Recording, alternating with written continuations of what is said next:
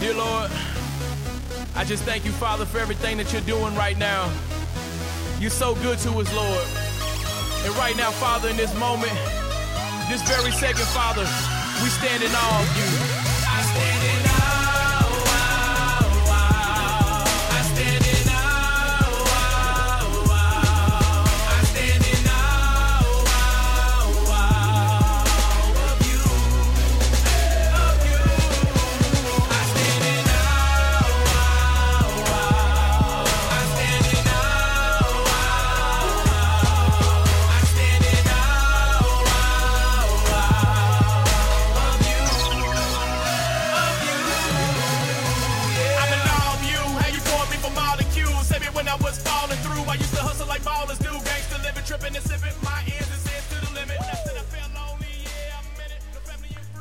Greetings. This is Devin Harris of Full Circle Refuge. Yes, the director of Full Circle Refuge, a juvenile justice ministry that has been serving the Southeast for the past 20 years.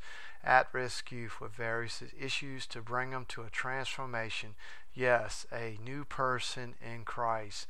That is our goal, and we have seen the fruit of the tree in these past 20 years. Many things we've seen this weekend. We just don't have a lot of time to share. We would like to get to the message at hand of what we've been talking about for the last couple of weeks of Who Am I? Identity Crisis of Youth Today. The book written by Devin, that's me, Harris. And I hope you enjoyed the introduction last week. I have chapter 1 ready for you this evening. Please respond at the end of the podcast. I'll have the email and the website that hopefully you can respond to give me some feedback. Please show me some love. You know what I mean? So here we go with the original manuscript of Devin Harris, Who Am I? Identity Crisis of Youth Today. My son, if you take my words to heart and treasure my commands within you, if you pay close attention to wisdom and let your mind reach for understanding, if you indeed call out for insight, if you ask aloud for understanding, if you search for wisdom as if it were money and hunt for it as if it was hidden treasure, then you will understand the fear of the Lord and you will find the knowledge of God. Proverbs chapter 2 verses 1 through 5. God's Word translation. To protect the privacy of individuals within these stories are told in this book. The names have been changed, although the stories are based on real events. Chapter 2. A Troubled Life. I came to God when I was 14. It was hard at first, and it still is.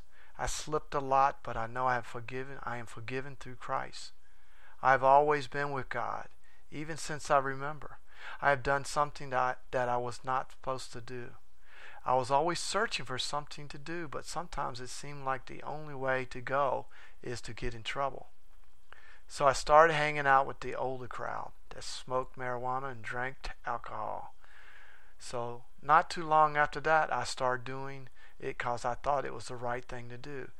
And I didn't really care about anybody who was around me or myself.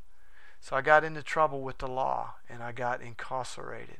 I thought I was right with God, but when I got out, I went right back to my old ways in less than 2 months.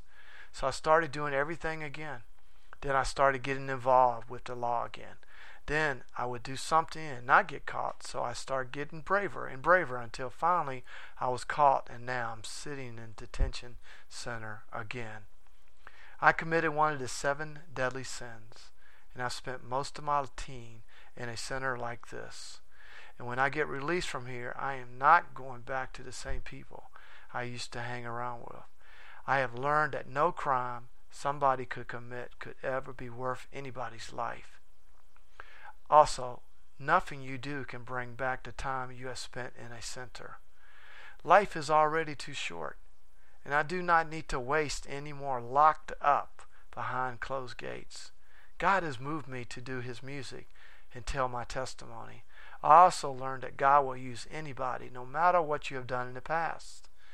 I am one of his children now, and I know when I die, I will go to heaven, because my name is written in the Lamb's book of life. There are many people who can help you on your spiritual walk so that you can become a Christ-like. This is my testimony, and I would like to thank Devin Harris for letting me share. DS, Youth Development Campus. The fact is this: each year, nearly 50,000 teenagers are arrested for crimes throughout Georgia. On any given day, 4,000 teens are locked up in juvenile facilities across the region. Of all the men and women released after they served their time, over 80% are rearrested within 3 years. What will the Christian world do to reach these teens who live each day without hope for a positive future? The solution. Over a decade ago, when I stepped into a YDC, I never thought that this is what I would be doing today. That first time was an awakening in my life of the needs of the lost and the opportunity to be used by God as a missionary to the at-risk youth of our community. That first time, the kids I interacted with are the same kids today I see in middle schools across the state. Same attitudes, same focus, and same direction. Many are lost, but many are open to hear about the Savior. I remember Chuck Colson, the founder of Prison Fellowship, say that the only way to change a criminal's mind is a change in a criminal's heart. Who qualifies to do this? Christ does. Many sincere seekers for God are puzzled about what he wants them to do. The religions of the world or humankind's attempt to answer this question, but Jesus has answered the question. Believe on him. Many years ago, I began speaking publicly about gang intervention after ministering the gospel to a juvenile offender who was incarcerated at Augusta YDC. He was excited about what we were talking about, but he feared that he could never change because he belonged to a gang. He said they would kill him if he tried to get out. I thought he was crazy. He belonged to something that had a hold on him so tight that he couldn't let God be part of that. At that time, I had little knowledge of the gang culture of today, but through research, interviews, and formal training, I began to understand their world. And now when we talk to kids, we can move past that wall and talk their language. This way, when we communicate to kids, they think, maybe they do know something about my world. Maybe they are speaking the truth. I ask kids all the time, what is the perfect solution to get out of a gang? And they give me all kinds of options. I say, no, that is not the perfect way. But I've met many men and women who have told me they got out of the gang situation through Jesus Christ. Intervention is a vital part of Full Circle Refuge. We are dedicated to reaching juvenile offenders while they're in lockdown as well as they are after they're released back in society. I believe FCR, Full Circle Refuge, is a threefold ministry: prevention, intervention, and transition, community aftercare. The FCR intervention model and approach is an excellent pyramid that we as Christians have forgotten. Think of the top of the pyramid as a person's actions, and the bottom, the foundation, as relational with others who we hang out with. This is the solution as FCR models every day wherever we are in a YDC, on the streets, or in school. We want to keep kids out of the system. We want to tell them what's going on and give them direction. Dr. Scott Larson, founder of Straight Ahead Ministries, states in A Place for Skeptics that gang members resonate with the description of the early church given in Acts 2. It describes exactly what they are seeking. Scott asked his readers to consider the definition of the Greek word for fellowship. That's koinonia, which is described in the book of Acts. It literally means to give, to contribute, to share, to be initiated into the mysteries of God, to participate in the deeds of others, being equally responsible for them. A gang embodies the core definition of the term koinonia. The church and the community desperately need to come back to the discipleship of families. Families are the key to solving the gang epidemic. Kids are looking for a sense of belonging, acceptance, security, and power. that is found in gang circles. A lot of kids tell us while they are in lockup that if we had been on their streets with them, they would have never gotten locked up. When I share with them about Jesus Christ, they say, "We have never heard of this truth you're speaking in a way we can understand." Kids today are looking for heroes. Some find there are great heroes on television, and this can make a harmful impact in our communities because it offers so many negative images of people who boast about money, sex, and power to the youth. A lot of kids think they can be high-profile rappers like T.I. or Snoop Dogg or Lil Wayne, but that's twisted success. Still, many young people model their behavior and ideas after their celebrities and consider them to be role models. This happens because we are not being heroes to our kids. Also, we are not showing them the greatest hero who ever lived, Jesus Christ. The church and the family unit need to instill the truth early on with children. We need to invest time in with our youth because time equals love. If we do this, the kids won't think about joining gangs to get attention because it's been provided at home. I was asked to share a presentation on gangs with a group of young people at an after-school program.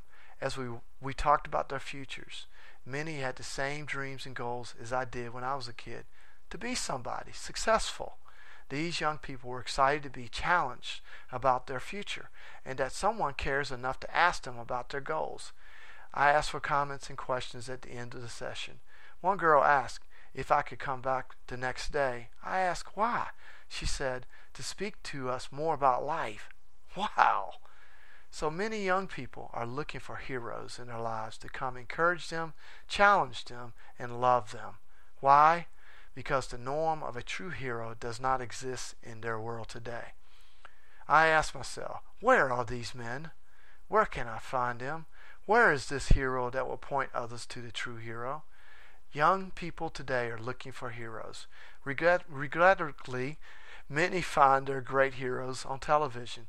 This is a negative and harmful impact to the youth in our communities because TV so often offers so many images of people who only boast about money, sex, power, and violence. What is a hero?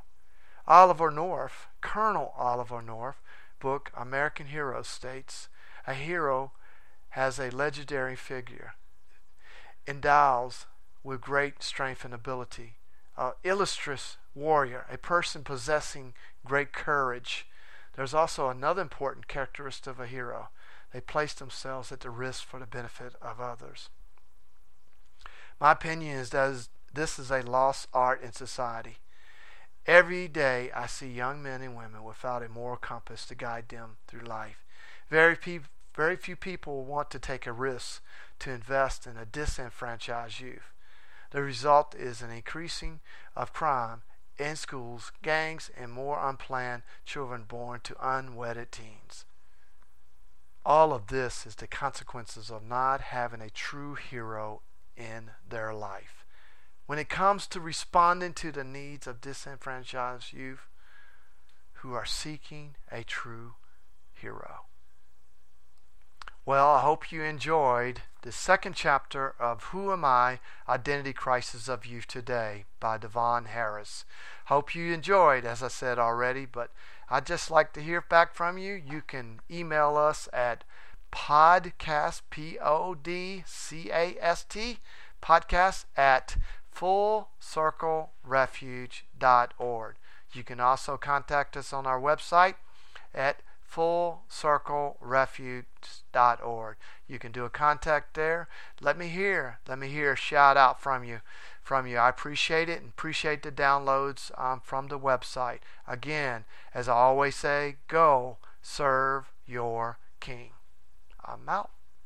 I know you cared even when I was scared. People was there when I failed on the highway to jail with no money to bail. You let the footprint trail leading out of hell. Now I don't steal, all I do is chill. Speaking life over beats to get the nation healed. With a flow skill that is so ill. You unlock everything if my soul's real. Now I'm finally living what I'm called to do. And I don't want some, I want all of you.